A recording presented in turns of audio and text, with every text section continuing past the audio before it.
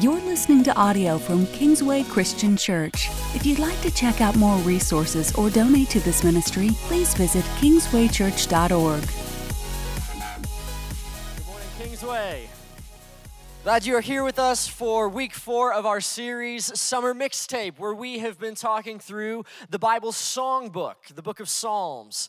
We've been talking about how God gave us music to help grow our relationship with Him, how God uses our worship. He uses these songs that He's given us in Scripture to help us worship Him together in here so that we can go out there and that we can live for Him better whenever we walk out of this place.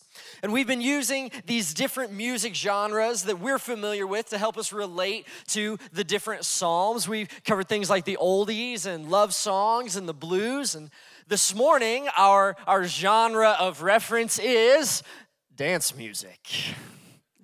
Now, dance music is great because every generation has their own. Like, dance music is not something that any group has cornered the market on. It's something that we've all experienced in our own time, and it's changed a lot. And so I thought that it would be fun if we took a little stroll through some dance music throughout history, you know, in our lifetime. And I say our, meaning, you know, all of us.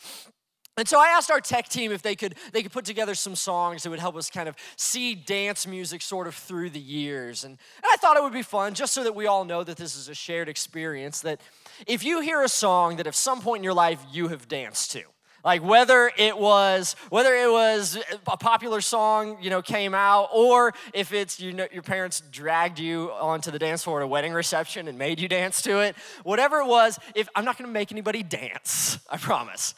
But if you would just stand and kind of look around and see, okay, these other people, they've danced to the song, maybe smile, you know, give them one of these. And then once you've stood up, just remain standing. That way you don't have to do a bunch of up, down, up, down. We don't have a ton of songs to go through. So tech team, let me see what you found as far as our history of dance music. What do we got first?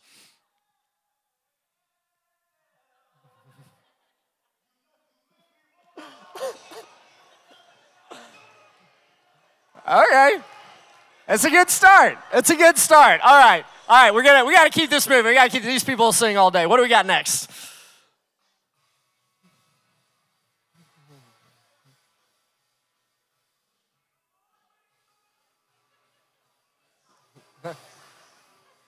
You got to dance with me. There's going to be some ill-advised dancing on this stage. All right, move on. Let's move forward. All right, let's get a little newer. Let's move forward in time a little bit. Come on.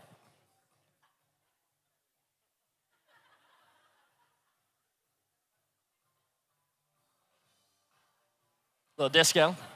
Yeah. All right. That's no fun. Come on. Let's further up. Keep it moving. What else we got? Yeah. Danny Lyons, Footloose. We got some people that still aren't dancing. That's okay. All right. We're still missing some. I think we can get everybody. What do we got?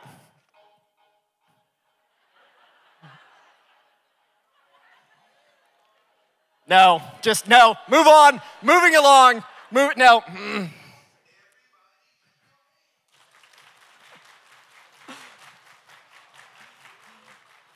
All right. Yeah, that was fun. Okay, you just give us something. Give us a palate cleanser so that one's not in our head the rest of the day. Just give us one to finish it off. Woohoo!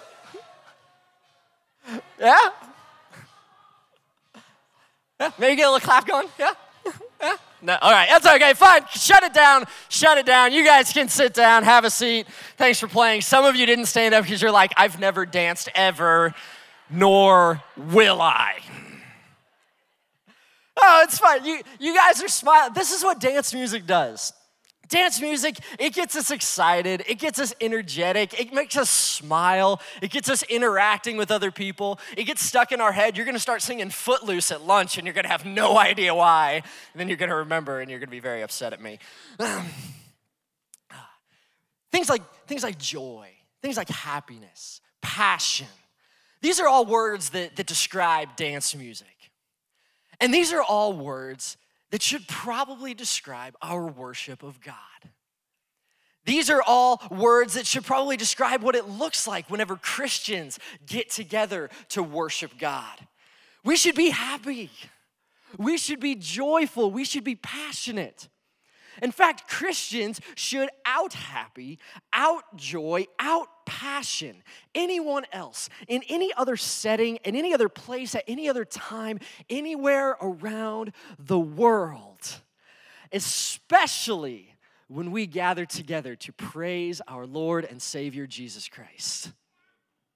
So that's why we're talking about dance music this morning. We're talking about why we should have this joy, why we should have this passion. We're going to talk about how that should play out in our worship. But before we do, I want to try and set the stage a little bit to help us understand why this is a conversation that we need to have. I want you to imagine something for me. Imagine that you've got tickets to the big game, the championship game, and your favorite team is playing. I don't care what sport, I don't care what it is, but your favorite team is playing in it, and you've got tickets and you're going to be at the game, or you were at the game. And one of your friends who wasn't there, they came up and they asked you about it a little later on. They said, hey, how was it? How would you describe it? Oh my goodness, it was crazy. Like the noise level, just the excitement, the anticipation in the room, like it was thick. It was the feeling, it was palpable. You could feel it. Or maybe sports isn't your thing. Maybe you're not a sports person. But so imagine you're at a concert and your favorite band or your favorite performing artist is about to take the stage. Or you're at a movie premiere and it's a movie you've been waiting months to see. You've been just waiting for it to come out and it's opening night and those lights start to dim. And you feel that sense of anticipation in the room. And there's that murmuring. And maybe some people even start clapping as it's getting ready to start. There's this anticipation. It's so thick, you can feel it. Now imagine that a friend came and asked you to describe what it's like going to a worship service. And they wanted you to tell them about the feeling. You know, how was church today? And you may say things like, well, yeah, it was nice, or it was good. You know, we sang, some songs that I liked, or the preacher said something that really spoke to me, or maybe you wouldn't have as positive things to say. Maybe you would say some not so positive things about it. But would you describe it with the passion that we describe some of those other environments? Would you describe it with the sense of joy or the sense of anticipation that we get from some of those places? I don't want to jump ahead of myself before we get into the scripture. I just want to ask this question to help lay the foundation, to help us start doing a little bit of introspection. Why is it that sometimes we get outjoyed by a ball game? Why sometimes do we get outpassioned by a concert? I just want us to think about that. I just want us to be kind of sitting with that a little bit as we dive into the Psalms and we look about what it says about our worship and how our worship should be, a little bit like dance music. So if you've got a Bible, you can open up to Psalm 100. This Psalm 100 is a fantastic psalm for helping us to understand both how we worship God, but also why we're called to worship Him that way. This is Psalm 100.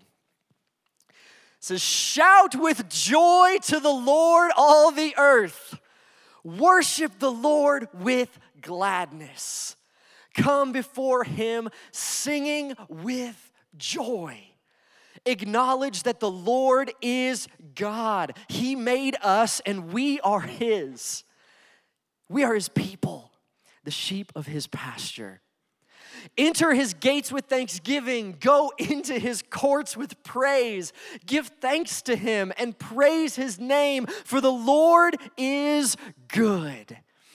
His unfailing love continues forever, and His faithfulness continues to each generation. This is a great psalm. This is a great call to worship. I want to look first. I want to look at why He says we worship God with shouts of joy, with this gladness and singing. Why should our worship have us responding a little bit more like we do to dance music? Well, let me ask you a question. Do you know God? And I don't ask that question to be glib or trite. I know that the prophet Isaiah, he tells us that God's ways are above our ways, that His thoughts are above our thoughts. You may ask, how can a limited, finite being like me really know an infinite God? But God, in his great love for us, in his desire to have relationship for us, he's made it possible for us to know him because he loves us. And Psalm 100, it gives us some great starting points for knowing God. It starts in verse 3. It tells us to acknowledge that the Lord is God. Acknowledge, to know that the Lord, and you may see it there in your translation as the word Lord, usually in capital letters, in L-O-R-D. It's referring to the proper name of God. If you've got an older translation, it may use the word Yahweh or Jehovah. It's saying that you need to know, you need to acknowledge that this God that you have found, he is God. There is no other. You have found him. He loves you. He is here. And it tells us that you can know this God. And how do we know him? Well, Psalm 100 goes on to tell us that he made us and we are his. I mean, do you know God? Do you know that God is your creator? That when you look around and you see the world around you, the universe beyond us, that God made it all. And the God who is powerful enough to speak all of that into existence created you, loves you, is mindful of you. You are his. And he is not just our creator, he is our molder, our developer. He is the potter to our clay. He is the one shaping us into what he wants us to be. It says that we're the sheep of his pasture. It means he's not just our creator, but he is our provider. He's our protector. He is our God who loves us so much that he leads us to the places that he knows we need to go, that he cares for us, that he protects us from danger, that he watches out for us. This is our God. Do you know him? Going on in verse 5, it tells us that the Lord is good. He's not just the great creator God of the universe, but he is good. He does what is right. He loves us. He cares for us. He's involved in our lives. He's a God that you can trust to never leave you, never let go of you. He's never going to fail to keep his promises. It says that he is faithful. It says his love is never ending. His faithfulness continues to each generation. It means he has been faithful and he will continue to be. Do you know God? God, we have a seat here that even the psalmist didn't have. Today, from where we are, we can see even more about our God than the writer of this psalm knew. We know that God loved us so much that when he saw us lost and broken in our sin and in our disobedience, he stepped out of heaven for us. He came to this world for us as Jesus Christ. He died on a cross for us to pay for our sin, to pay for our disobedience so that we could spend eternity with him. He defeated death. He conquered death on our behalf. He isn't just our creator. He isn't just our provider. He isn't just our protector. He's our Savior. Do you know God? Knowing God is the foundation. If we're going to praise him with joy, with gladness, with excitement, this is where it starts. Knowing God and recognizing who he is and what he's done. It should give us exceedingly great joy. And you know, I talked about that game that you could go to, the concert, the movie premiere. Well, have you ever been in one of those environments, but you were there with someone who wasn't as invested as you? You know, have you ever been at the game with the person who was there and they didn't care about either team that was playing? Or been at the movie premiere and you've got the friend who came along just to hang out, but he doesn't care about the movie and has not been waiting for it? You find yourself like they're almost pulling your mood down. They don't have the excitement that you have, and you just want to tell them, if you only knew what we were about to experience, then you'd be excited as I am. Several years ago, I used to work for an electronics sales company, and one day we had these radio earpieces where we could talk to each other, throughout the store. And one day there started to be a good amount of buzz on the earpiece. It's because somebody famous had walked into our store. And so everybody was excited. And this person was, at the time, a football player for the Indianapolis Colts. And they were one of the best players on the team back when the team was better than they are now. And my coworkers were very excited that this person had come into our store to buy electronics. But the thing was, I wasn't very excited because I'm not a Colts fan. I don't have anything against the Colts. I wish them the best each and every season, but I am a born and raised Green Bay Packers fan. Friends are good. So this person's in the store, and while all of my coworkers kind of buzzing with excitement, this is not a player that I have really watched play. This is not somebody that I have followed much of their career. I'm not sitting there with eager anticipation that they're going to come over and let me sell them moderately priced electronics. And my coworkers are thinking that if you really knew who this was, maybe you'd be more excited. The same might be said about us with God and our times of worship together.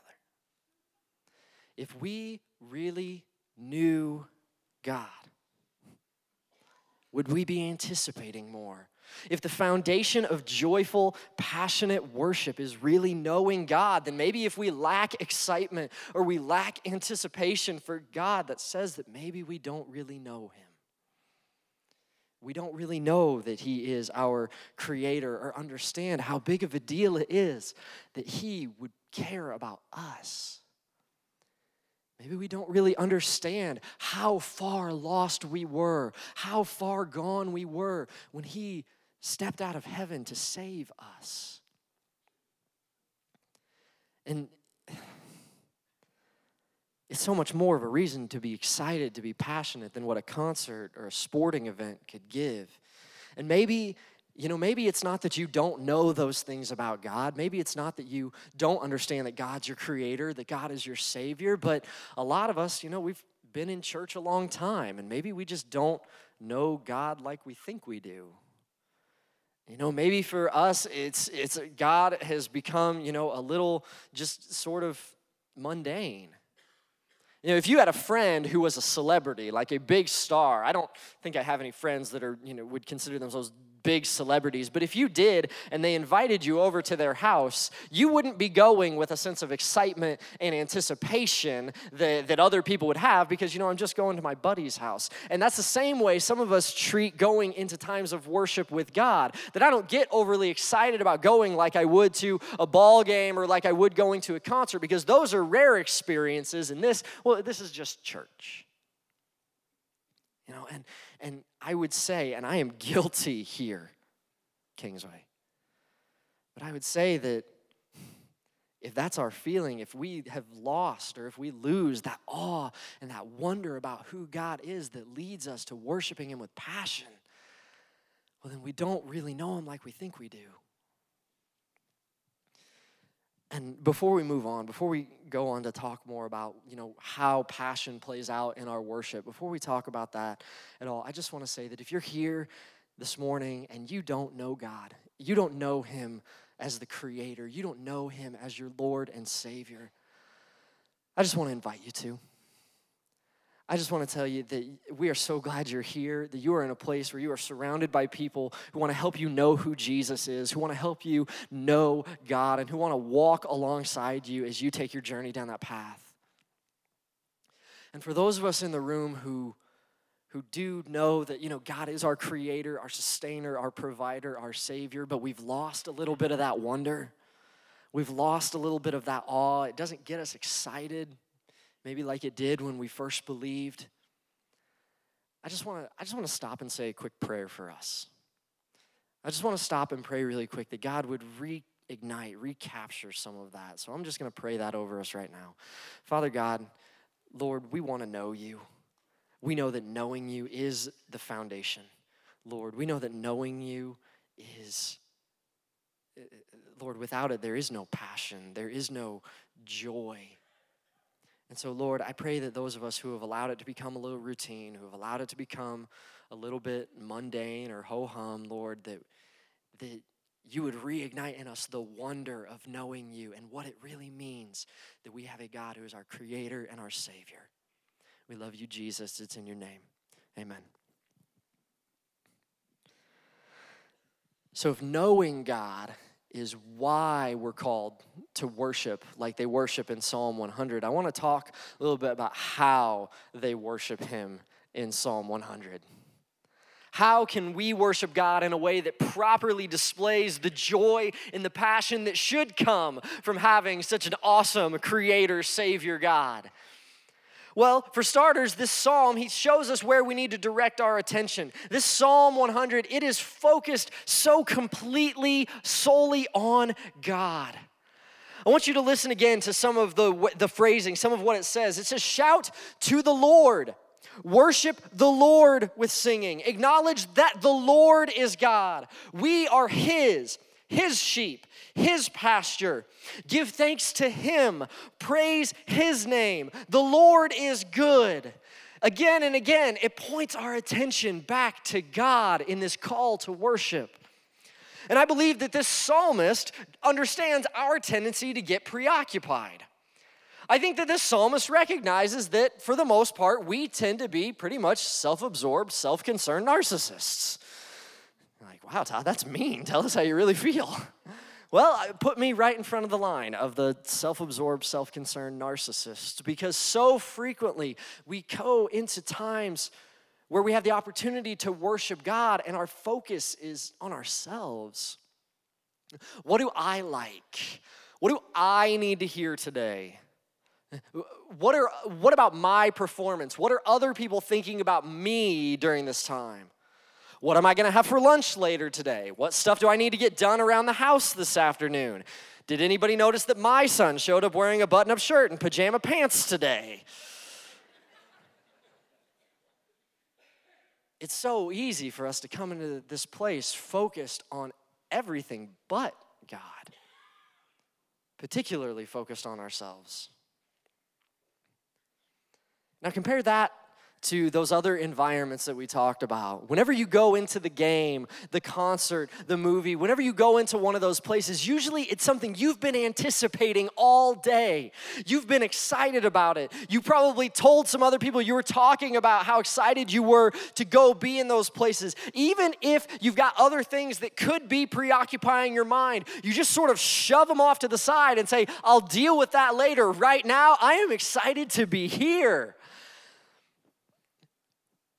One of the reasons that maybe we don't feel that same level of passion, that same level of joy whenever we come to worship God is because we aren't fully here. God doesn't have our undivided attention. We can't worship him with that passion and with that joy if we're only half-heartedly experiencing it. We've got to set our minds on Christ. We've got to get our focus on him, who he is, what he's done. If we're going to have passion and joy that's anything like what we see here in Psalm 100, let alone if we're going to out-passion or out-joy anything else that anyone else is experiencing. And this isn't going to be something that happens magically. You're not just going to walk into a time of worship one day and have a switch just flip in your head and suddenly be totally focused on God. Which is a good thing, because if it was something that would happen magically, then it's something that you wouldn't be able to control, but it's not, so you can do something about it. And so I wanted to give just a couple of pieces of, this is just advice. This is friendly advice to help us all, when we come into times of worship, focus on God so that we can give him everything we've got. The first one is this: start worshiping before you come. Start worshiping before you come. Do that with prayer. Do that by asking God to bring your focus onto him. Ask him to help you anticipate coming before him in worship. Do that by turning on worship music in the car on your drive in. Start singing to God before you get here. Psalm 100 tells us to enter his gates with thanksgiving, to come into his courts with praise. Start worshiping before you get here. Pre-game worship with worship. Second thing is this: come early. And I don't mean 20 minutes early. I mean a couple. Sunday morning is hectic. There is a lot of throwing things together. I'm sure no one in this room got in any arguments this morning, but probably some people at other churches did. And it is tough getting your kids ready, and we're rushing in, and it is so hard to be focused on God when we are running in here at the last minute, trying to find a seat, rushing to get our kids checked in. Try and give yourself a minute or two. Give yourself time to calm down and to focus on God so that it doesn't take a song, 2 songs before you ever start to get to that place. My third piece of advice is this: turn off your phone. Okay, moving on to the next thing. I say this one with a caveat because church, truly, I love having my Bible on my phone. I love taking notes on the messages on my phone. I use my phone as a tool during the service, and I understand that a lot of you do that too. But I also know that that little red number that sits by my messages is distracting. And that little red number that sits by my emails is distracting. And that little buzz that I feel go off in my pocket is distracting. And I know that if I was at the big game, I would never forgive myself if I was looking at a text message when my team hit the winning shot. You don't know what God might be trying to do at any given point whenever you are called to come and worship Him. I'm just saying, whatever we can do to rid ourselves of distractions, do it. I'm guilty of these things, all of them, and I'm telling you that they're just advice to help you come in and to focus on God. But moving on, Psalm 100, it shows us worship that is focused on God, but it also shows us a kind of worship that might be a little bit foreign to some of us. And that foreign thing, that thing that we can't quite figure out for some of us, it's called excitement. It's called joy. It's called passion. That's why we wanted to compare this week to dance music, because you saw that level of energy that came from it. You saw the smiles. You saw the happiness to be there. You saw people, moving a little bit. A little bit. It's church. Come on, keep it controlled, but a little bit.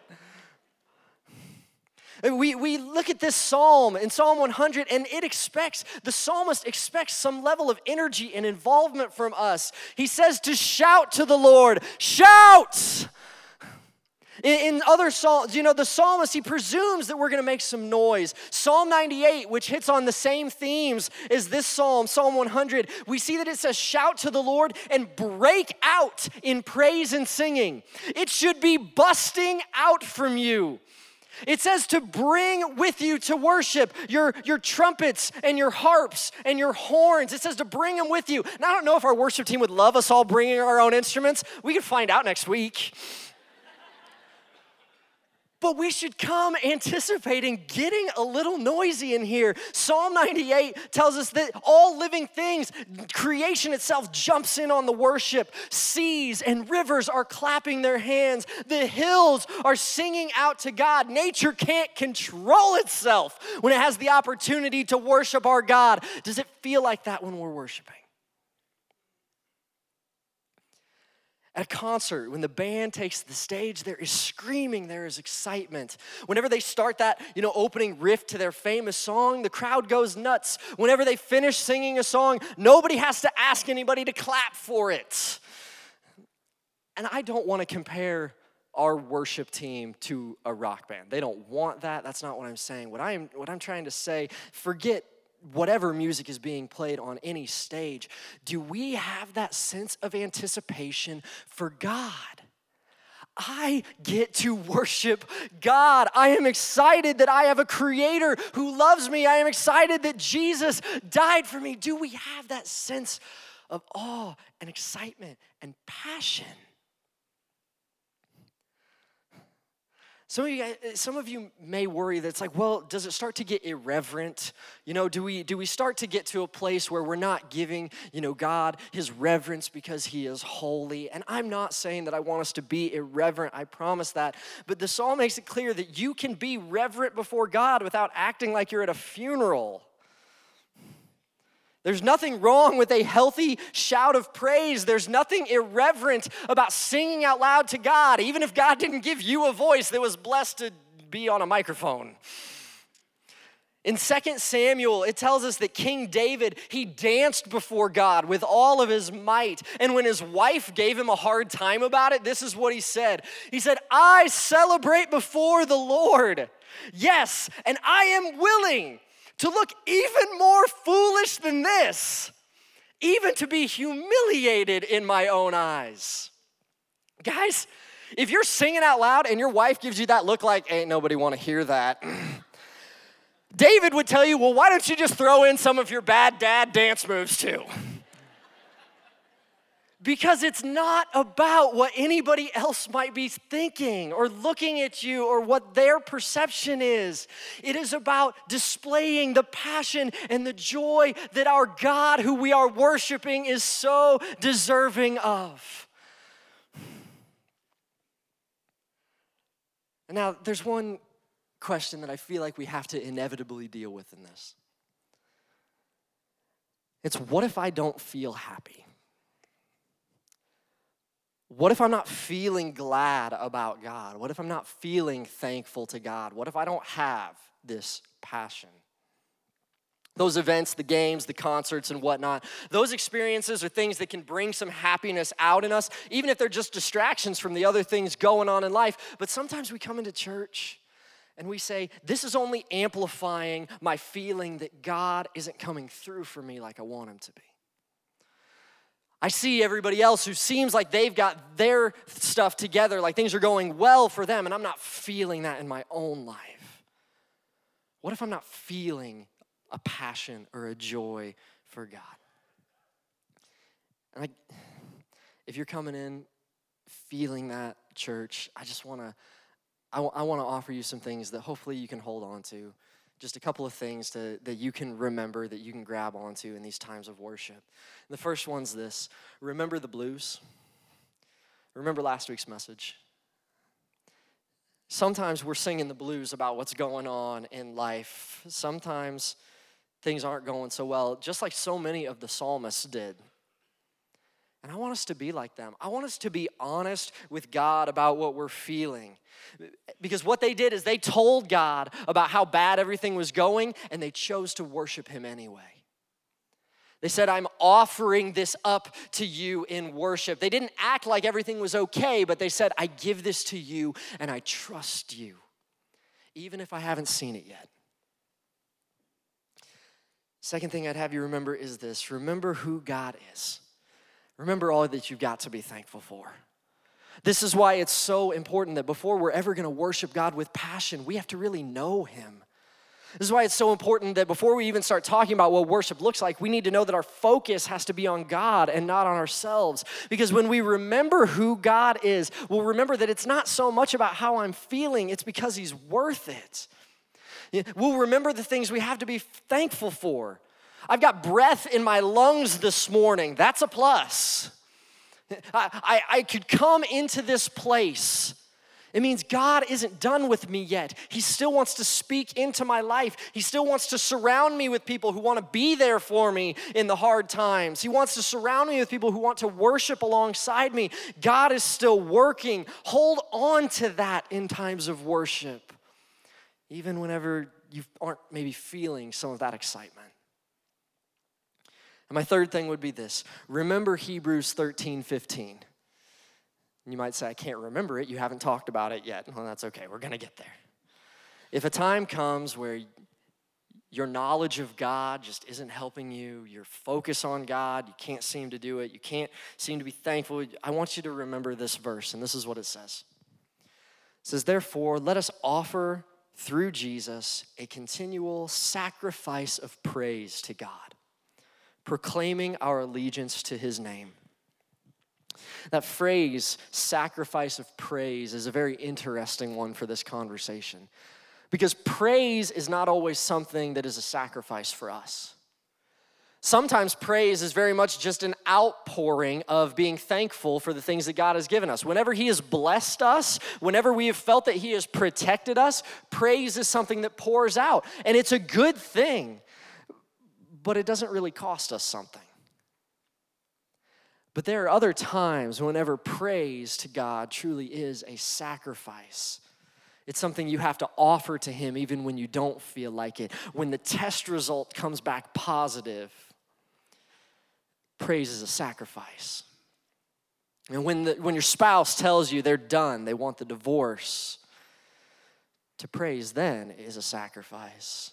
When your boss tells you that your job is getting phased out, even things that are a little simpler, like I just don't feel like I'm getting a lot out of the service, or I don't really like the kind of music, or I just don't like singing whenever there are other people around. It's something that you can offer to God as a sacrifice of praise, laying it on the altar before him, not because you feel like it, but because you know who God is. And you know he's worthy of it.